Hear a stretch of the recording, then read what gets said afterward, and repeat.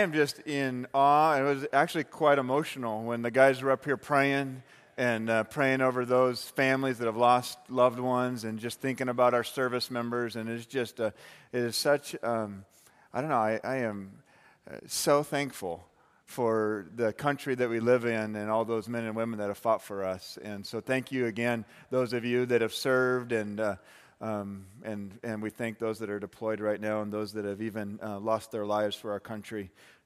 We don't take that for granted. And today I want to share a message. As I was just praying about what could I share this morning, what would the Lord want to share in light of this service and for those that have served in our military, but also something that all of us could walk away with a truth from the Lord. And today's message I'm entitling Contending for Peace. Contending for peace. The King David, before he was, he was a war hero. Even before he was a king, he was a war hero. They would have people that would shout, Saul has killed his thousands and David his 10,000s. He was a war hero. He was a king. In a lot of the Psalms, what you read through the Psalms and you read that he was writing some of these Psalms in the midst of the battle. In the midst of the things that he was going through. Psalm 20 and 21, there was two psalms that were written from the perspective of the people. It was as if David was remembering the people. And in Psalm 20, the people were basically saying, come back to us, King. When you go out into battle, make sure you come back. And they were asking for the favor of the Lord, and they were asking for the protection of God over King David. And Psalm 21 comes in, and it's as if David had already come back, and the people were saying, oh, thank God he's back, and thank you for your service and all this. And so you get that in Psalm 20 and Psalm 21 and multiple places in the Psalms where we hear kind of the heart of somebody in the midst of battle. Well, Psalm 27 is one of those. In Psalm 27, and I want to read it here, we don't know where David was when he wrote this. We don't know what season of life, but we do know as we read this that he was in the midst of battle. And this applies to every single one of us. How many know that we're all in a battle? Right? We're in the battle with the enemy of our souls that I often say he hates our guts and has a horrible plan for our lives. Right? How's that for an encouraging word this morning? And so David, in a true physical battle, it also reflects our hearts as we're all in battle. Psalm 27, I want to read the whole thing. It's a psalm of David. It says, the Lord is my light and my salvation. Whom shall I fear? The Lord is the stronghold of my life. Of whom shall I be afraid? When evildoers assail me to eat up my flesh, my adversaries and foes, it is they who stumble and fall. Though an army encamp against me, my heart shall not fear. Though war rise against me, yet I will be confident. One thing I have asked of the Lord, that I will seek after, that I may dwell in the house of the Lord all of my life, to gaze upon the beauty of the Lord and to inquire in his temple. For he will hide me in his shelter, in the day of trouble. He will conceal me under the cover of his tent. He will lift me high upon a rock. And now my head shall be lifted above my enemies all around me. And I will offer in his tent sacrifices with shouts of joy. I will sing and make melody to the Lord. Hear, O Lord, when I cry aloud. Be gracious to me and answer me. You have said, seek my face. My heart says to you, your face, Lord, do I seek. Hide not your face from me. Turn not your servant away in anger. O you who have been my help, cast me not off. Forsake me not, O God of my salvation. For my father and mother who have forsaken me, but the Lord will take me in. Teach me your way, O Lord, and lead me on a level path because of my enemies. Give me not up to the will of my adversaries, for false witnesses have risen against me, and they breathe out violence. I believe that I shall look upon the goodness of the Lord in the land of the living. Wait for the Lord. Be strong and let your heart take courage. Wait for the Lord. Can you imagine him writing this in the midst of all that he was going through. Maybe in modern times, in the midst of bullets and mortar shells and all of the stuff going on and the smoke and everything, and he's sitting down in his bunker on the battlefield penning this or praying this out of his heart. He was likely in the midst of battle when he wrote this, in such a great perspective as he puts trust in God instead of focusing on what is seen in the natural. How many of us fall into that trap sometimes? Of just focusing on what we see. And we fall into fear, and we fall into all of these traps because what we see seems so real. When God's inviting us to look beyond that, to see Him, to see that in the midst of everything we're going through, He's got so much to offer. He's got protection. He's got safety. He's got peace. Today I want to talk about peace. There's a story in World War II. There was a U.S. Marine, and he was separated from his unit on a Pacific island, and there was smoke and bullets flying and all this stuff, and he ends up being separated from his unit on this island, and he sees and hears the enemy coming to find him, and in this story, this Marine, he scrambles to find a place of shelter, a place of protection, and he climbs up on this ridge and finds on this mountain a few different caves, small caves, and he climbs into one of the caves, and he waits there, really temporary protection, because he knows that the enemy is coming. And this Marine in World War II, he's waiting there, and he, as a believer, he prays to the Lord, and he basically just says, God, would you protect me if this would be your will? And if it's not your will, I still love you. And it was just a heartfelt prayer, but he asked for protection. He's waiting there and hears the enemy approaching in the distance, and there's a spider that kind of in the mouth of this cave starts to spin a web. And in his heart, this Marine, he kind of chuckles to himself and he says, well, I would have rather you have sent a brick wall. That would have been a whole lot better if you would have sent a brick wall, but I guess the Lord has a sense of humor. The army keeps approaching and keeps getting closer and closer, and pretty soon they're coming towards his cave, and he sits there ready and armed to make his last stand. And by this time, the spider web had spun a big web, and the guys come close, but they look, and then they pass on by. And then the soldier sits there in the cave, and he just thinks to himself, they must have thought that this cave had been empty for a long time because of this spider web. And he prays right there to the Lord, and he says, Lord, forgive me, because in you, a spider web is stronger than a brick wall. It's just interesting. In the midst of what we go through, in the midst of battle, the Lord not only brings protection, but He can bring a peace that surpasses all understanding. The bullets are flying, the smoke is in the distance, the enemy is coming, and a spider web brings protection.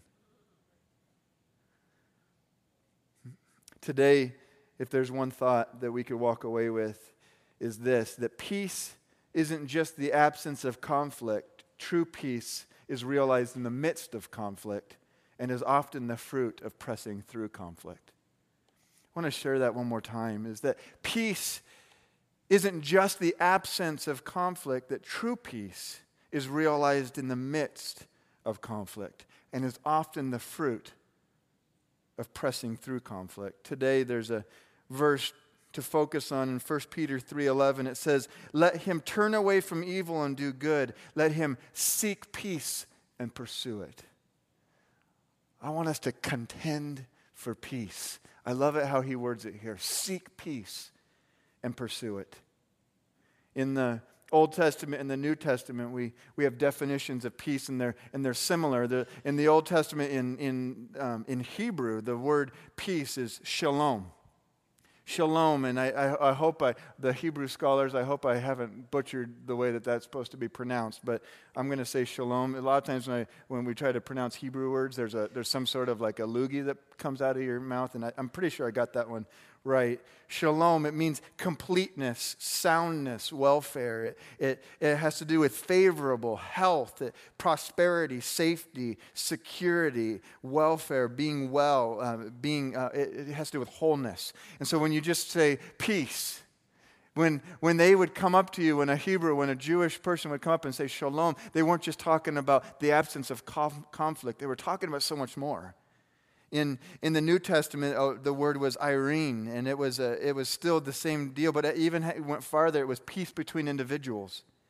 There was harmony and security involved in this word, safety, prosperity, quietness, and rest.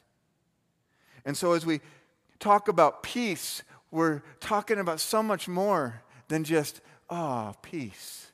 There's so much more included in these words. And I actually have 2 points today.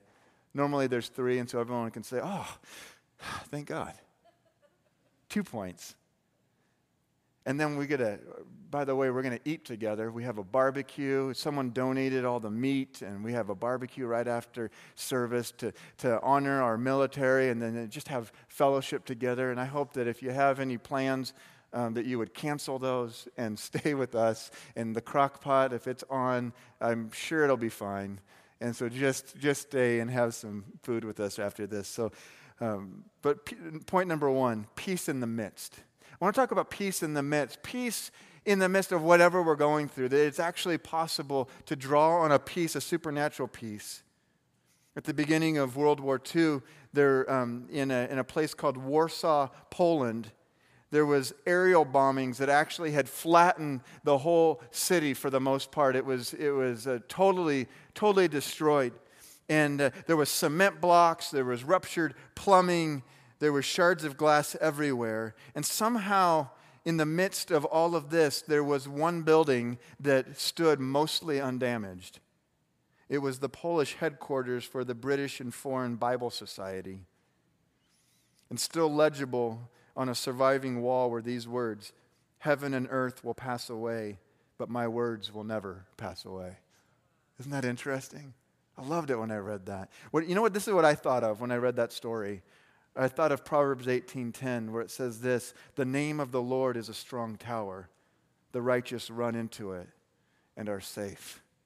Can you imagine in the midst of a war-torn city, a tower or a building, and this building that stood for God, standing in the midst? I just imagine just a real picture of this Proverbs verse that says that the name of the Lord is a strong tower, that the righteous run to it and are safe. I want to share a truth with you this morning, and it's this, is that you don't get to have the shalom peace or the irene peace without a heart that follows after God. It's not just a one-size-fits-all peace that God just bestows on every single person at the sound of his voice. It's not just a peace that just covers the planet. That this peace that comes from the Lord is available to all if they follow hard after God, if they turn their hearts over to him. For a believer, this peace is available. You don't get the benefits of the cross without walking through the cross, we like to say. But this peace is available, and God wants to bestow it on every single person. This shalom peace, this irene peace in the midst of everything that we're walking through. Isaiah 26 puts it this way in verse 3. He says, "You will keep," talking about God, "you will keep him," or us, "in perfect peace, whose mind is stayed on you because he trusts in you." I think about that Marine in the cave that we read about and the spider coming, and imagine God keeping him in perfect peace, this Marine that had his mind stayed or set on the Lord. Philippians 4, a classic passage, verse 6 and 7, a classic passage on peace and in the midst of anxiety or fear. It says this, it says, "Be anxious for nothing, but in everything by prayer and supplication with thanksgiving, let your requests be made known to God. And the peace of God, which surpasses all understanding, will guard your hearts and your minds through Christ Jesus." It's an amazing few verses there with great implication for us as believers. It's interesting that it says, "Be anxious for nothing." In other words, it's like God's saying, don't be afraid, or like I say to my daughter sometimes, there's nothing to be afraid of, right? It's as if he says, just don't be afraid. Don't be. It's like the comedian from a long time ago that says, knock it off. Just knock it off. Just stop it. Stop it. Stop being afraid. To which I say, easier said than done, right? When my 5-year-old is crying in the middle of the night and I'm just, don't be afraid. And she's like, can I sleep on your floor? Can I sleep in your bed? Can we do something? I'm like, oh my goodness.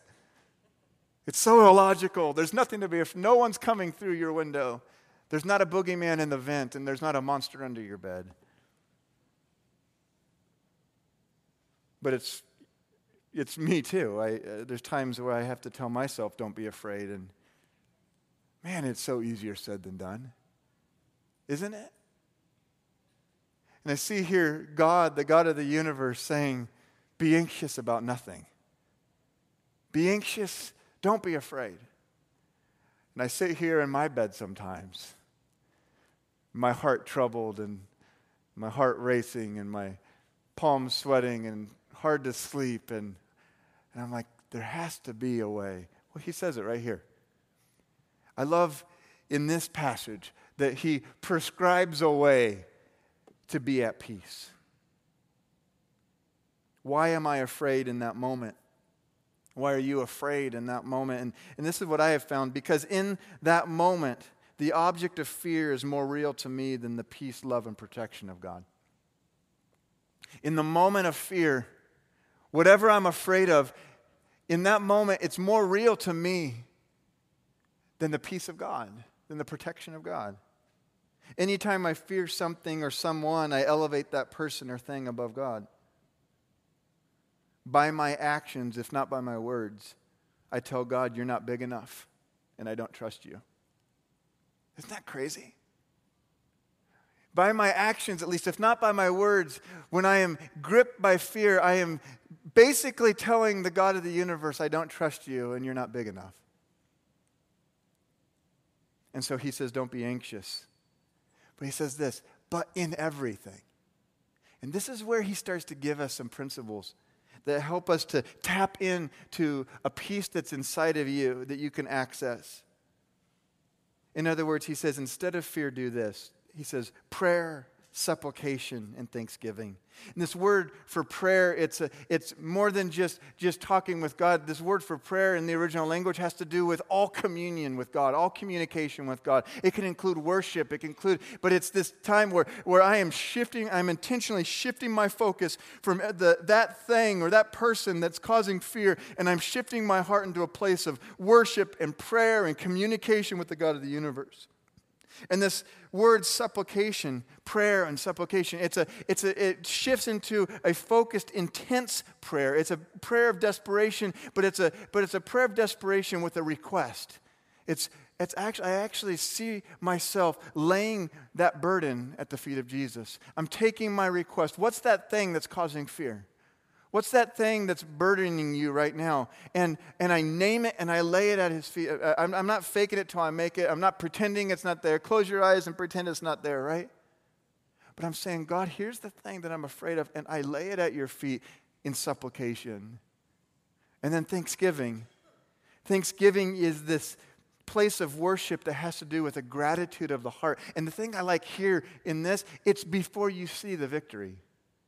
It's before the breakthrough happens. That in prayer and supplication with thanksgiving, I'm actually putting myself in a place of joy and thanksgiving before it even happens. I'm saying, God, I trust you enough that I can actually rejoice in you right now on this side of victory. It's a big deal. And when we put those things into action, even right there in the midst of a place of fear, in the midst of the battle that we're going through, the Bible says it leads into a supernatural peace, or actually a peace that passes or transcends all understanding, a peace that doesn't make any sense.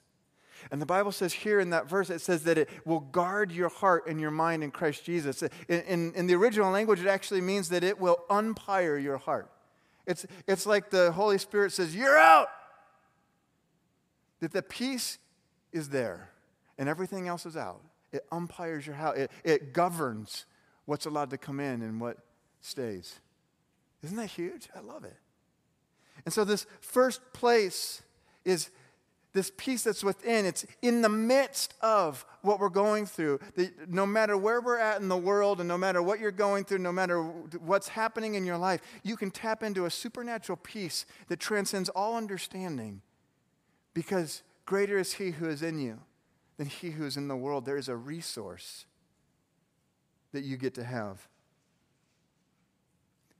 Number 2, in this last point, but it's a really long point, okay? It's peace as a result. In other words, peace as a result of contending in an environment. Oftentimes, peace comes because we choose to face whatever it is and press through. It's where I create peace. You know that you can actually create peace. There's a difference between an inner peace and an environmental peace. As believers, we have access to the inner supernatural peace that we talked about, but we also have the ability and the obligation to contend for peace. And then I like this, to sow peace into an environment. Matthew 5:9 says this. It says, "Blessed are the peacemakers, for they shall be called sons of God."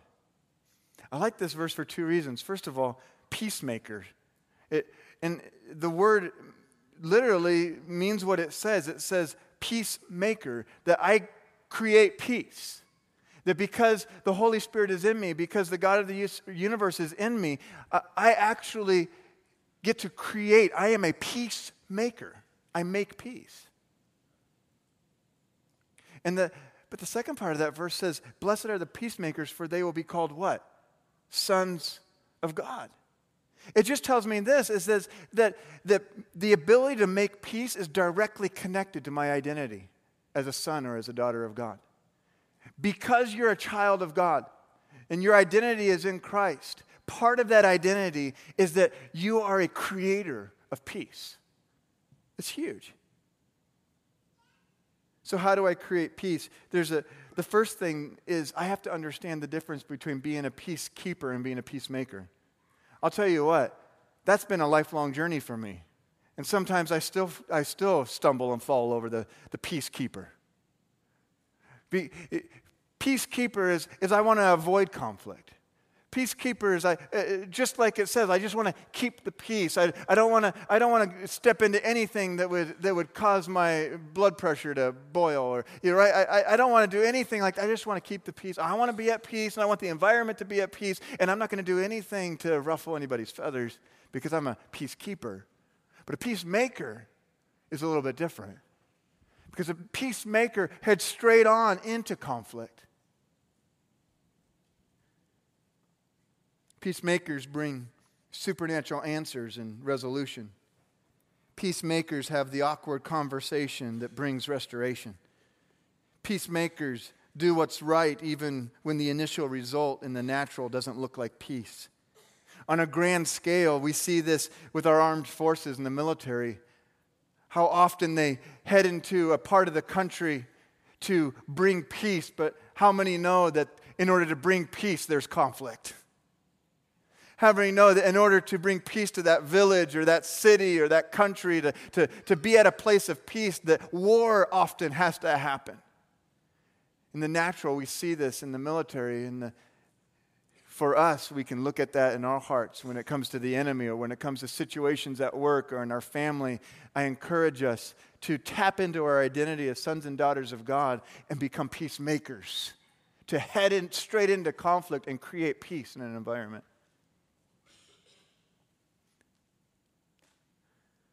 The second thing here is that we have to understand this isn't a performance thing. Did you know that Galatians 5 says this, is that part of the fruit of the Spirit is peace? Fruit of the Spirit is love, joy, peace. A fruit. I like thinking about fruit. I like, maybe I'm kind of hungry, I think. I like fruit. Peace as the fruit. It's a byproduct. The fruit of the Spirit, I don't have to work for this thing. As a believer, I don't have to try to pop out a fruit of the Spirit. It's just fruit. In other words, it naturally grows. How? When I'm connected to Holy Spirit. Out of relationship with God, out of a heart that genuinely follows the Lord and is seeking Him daily. It's that peace just flows. It just grows. And so I have to take a fruit check sometimes and realize that if I don't have peace in my life, am I pursuing the Lord? And obviously there's a grand scale of I'm pursuing my life, going after God, pursuing the Lord. There's on the grand scale we see that the overall as a man or woman of God, but on a smaller scale, on a daily scale, how many know that there's times when we're not pursuing God today? That there's times where this week we weren't really pursuing God, or this month, or we got out of, it's been a few months since I've really pursued God, and you take a check in your heart and realize, wow, I haven't really been at peace. Because peace comes as a natural byproduct of being connected to the King of all kings, to the Lord of all lords. It's a fruit of the Spirit. It's a natural resource. There was in World War II, there was the Battle of the Bulge, if anyone remembers history, the Battle of the Bulge. And after the battle, there was a German officer that was remembering the battle. And as he remembered and described the capture of an American unit early on in the fighting, he described the American loot or the booty that they were able to gather. And there was something that was amazing to this German soldier, is that one of the boxes, there was a cake that had been sent to an American soldier from Boston, World War II. And the German described his feelings when he realized that the Americans had resources to fly cakes overseas into battle. He said that he knew then that they would never defeat an enemy that had such resources for waging war in battle. Oh, that has to apply to us. The resources that we have. Don't you think that the enemy just has to shudder a little bit when they can send cakes over to Germany? Don't you think that he looks at us and as you start to come into agreement with the identity that God has for you as a child of God, as a son or daughter of God, don't you think that as you start to realize who you are in Him, the enemy's like, no, don't tell him that. Don't tell her that. Don't let them really know. Don't let them know they can have cakes. Because if they knew the resources that they had, they'd be dangerous. I'm never going to win this war because they have resources. I'll tell you, you've got resources. The God of the universe is inside you. The God of the universe is inside you. Every single one of you that would call Jesus your Lord, the God of the universe is in you. All kinds of resources. One of those resources is unlimited peace. Unlimited peace.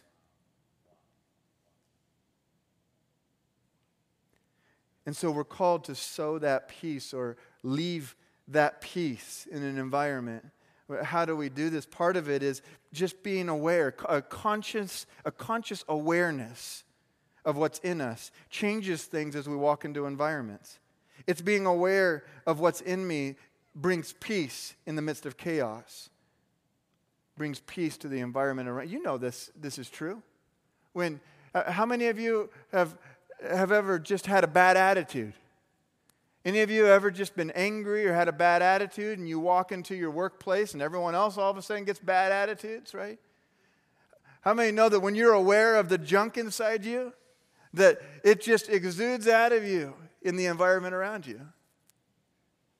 I'm just going to submit to you that as you become more aware of the glory of God that's inside you, as you become more aware of the all-surpassing, transcending peace that's inside of you, when you realize that the King of all kings and Lord of all lords is inside of you, and as you walk in that, aware of what you're carrying, I'm just going to submit to you that it changes environments, that it changes workplaces. By just being aware of what I'm carrying right now in this moment, it changes environments. It changes marriages. It changes homes. It changes parenting because I'm aware of what I'm carrying.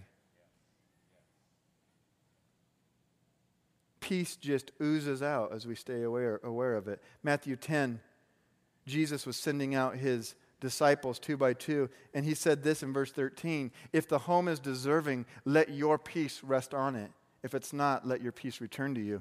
I like this verse because it gives indication that they had peace that they could give away liberally.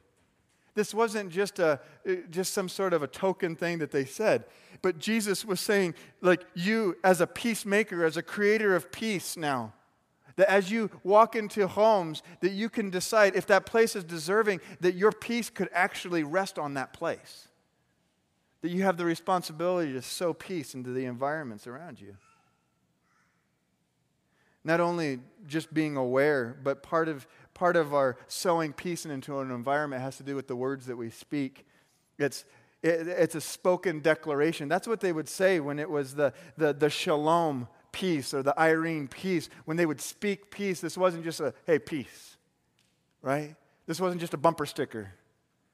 This was a reality that they believed and walked in, that as they spoke, that they actually believed that their words carried life and would create peace in an environment. And so they would declare shalom or Irene over the environments that they walked into. I remember holding somebody when they were having a panic attack one day. I was just holding them, and they were having an all-out panic and anxiety attack. And I would declare peace over them. And my peace rested on them. And there was moments where they would just actually calm down and be at peace. And then eventually the panic attack would start again. And they would be in fear. And I would declare and come into agreement with peace. And my peace would come on them. And it wasn't until they themselves came into agreement with the right things of God, righteousness, that the peace became permanent, that it was more than just my peace that rested. Now they tapped into an inner resource of peace. It's an interesting thing.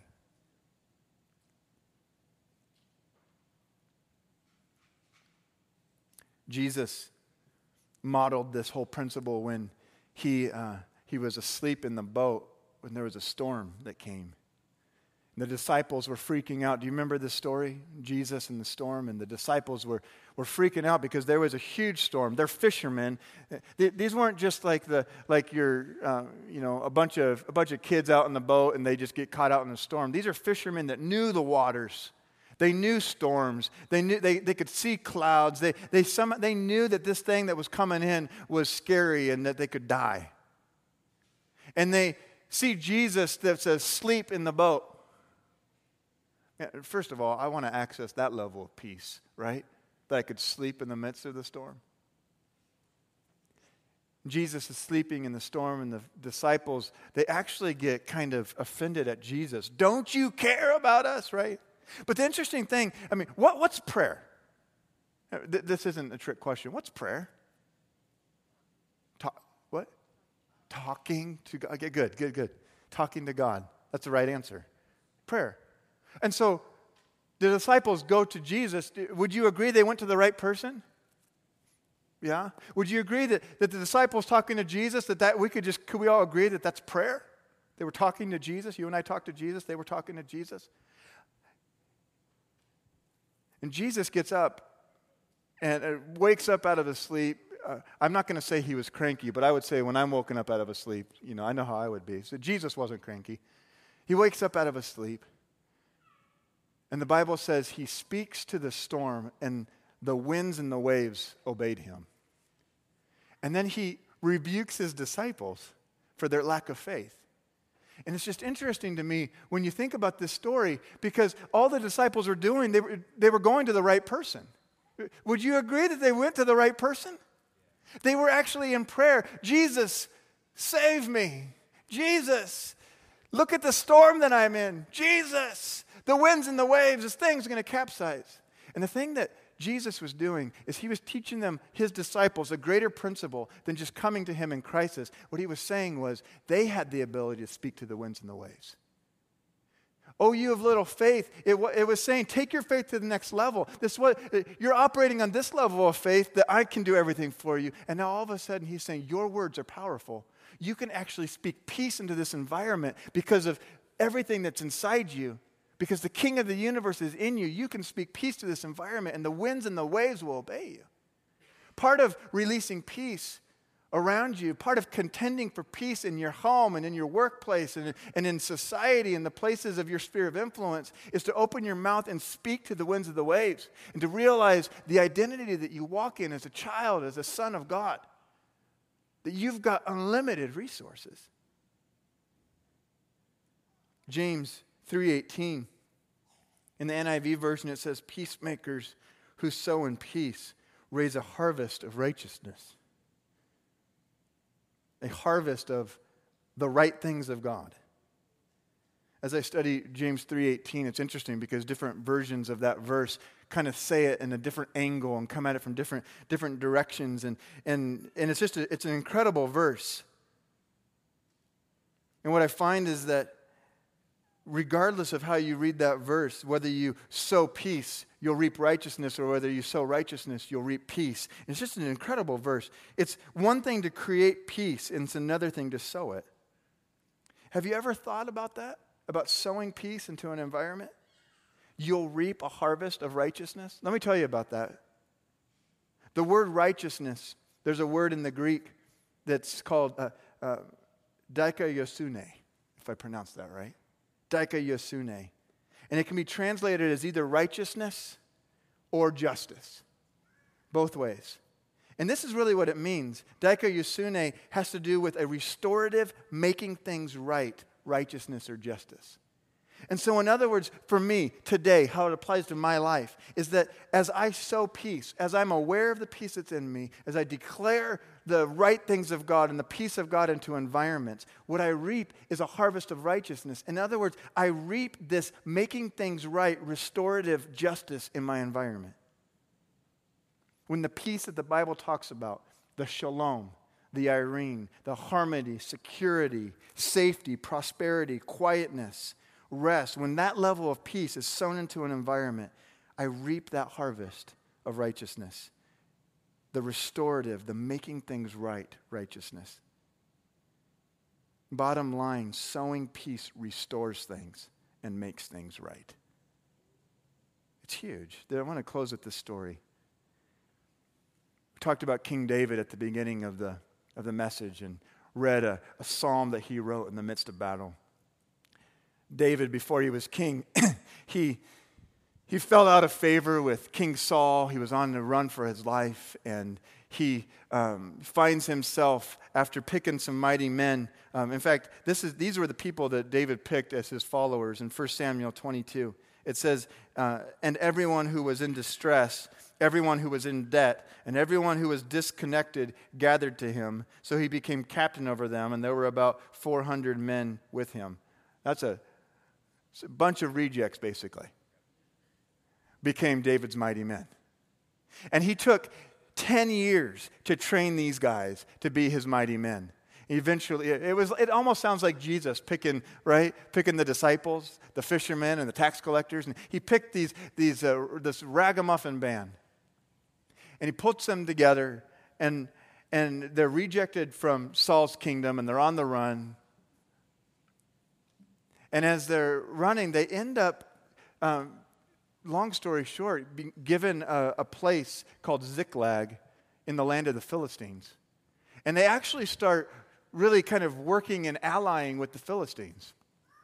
And then it came to a place in the story where the Philistines were going to go into battle with Israel. And at this point, David is kind of conflicted in his heart, where Israel just rejected him. And he's got that heart pain towards Israel, and he's been allied with the Philistines, and they're going to go into battle against Israel. And David just assumes he's going to go into battle with the Philistines too. Where some of the Philistine princes started to think, wait a minute, he's an Israelite. If we go into battle with David, he could easily just turn on us, and then it's going to look good to King Saul, and he could get back in favor with King Saul. So they basically just said, David, you're not allowed to come into war with us. So now David's rejected by Saul, and he's rejected by the Philistines. And so he takes his mighty men after this time, and they go back to Ziklag. And on their way back to Ziklag, they see smoke rising in the distance. And they get closer, and they realize that Ziklag was burned to the ground, and all their women and children and everybody was taken. The whole camp was looted, that the Amalekites had come while they'd been gone and just totally destroyed the place. And so this military man, this warrior with his mighty men, walk into this place. And the Bible says this. It says, they lifted up their voices and wept until they had no more power to weep. Imagine that level of distress, that level of grief when the whole place was ransacked and their women and children were taken.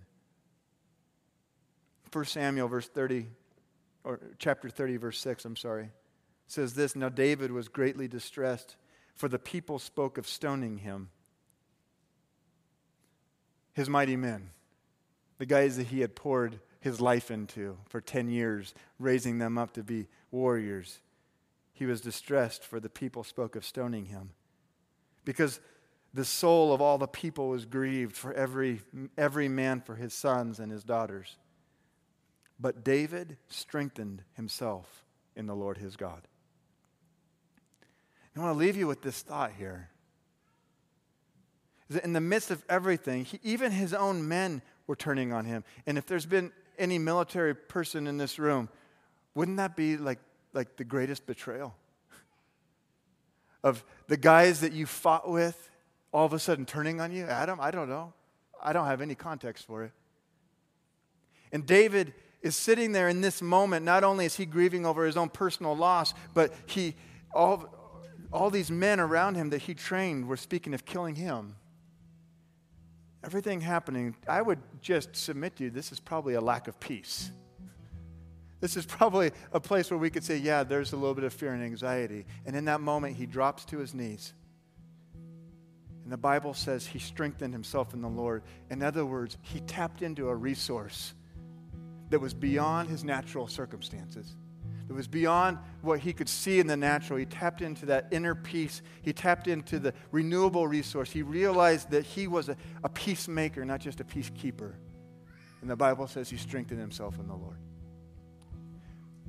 We're going to close this service here in this way. I'm going to come back up in a moment. What I'd like to ask you to do in honor of our military and active duty and retired and even those fallen, could we stand? And I want us to sing. They're going to lead us in a song called God Bless America.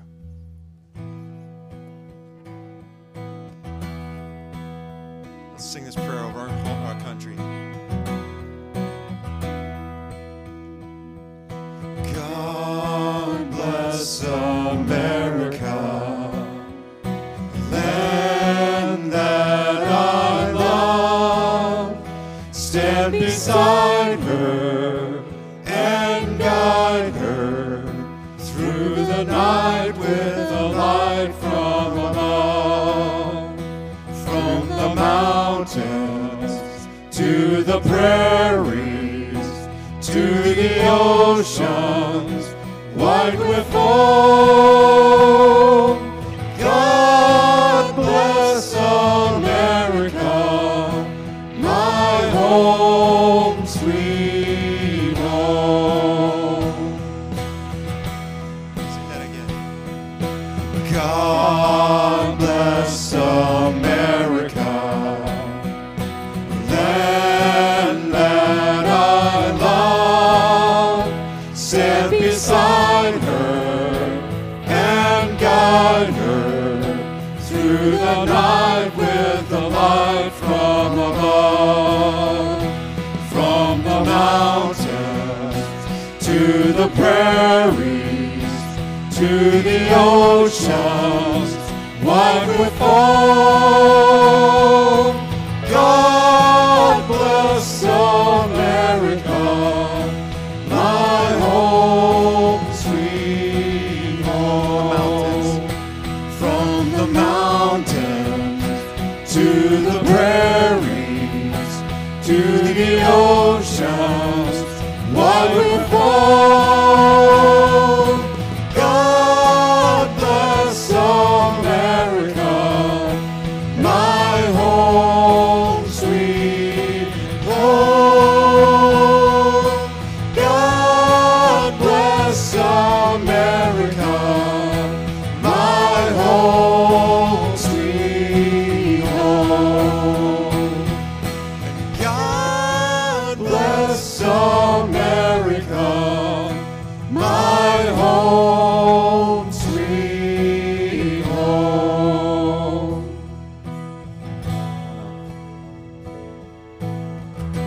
So I declare peace over you. I commission you like Jesus did to leave your peace or sow your peace into the environments that you're involved in. And I want to invite you to, if we're going to get ready to go eat together, but if this message spoke to your heart and you're just not at peace for whatever reason, and you would just like someone to stand with you and to pray with you for breakthrough in your life in whatever area that is, I just want you to just feel free to come up here. I'll be up here. We might have a few other people up here, and we'll just pray with you as long as it takes. But thank you for being here today. Thank you for worshiping the Lord well together. And I am excited to eat food with you in a few minutes. Would you stay and be with us? Let me pray over our meal, and also just thank those that have been preparing it. And I'm really thankful that someone donated all the meat. That's just a cool deal. It's a cool thing. So Lord, right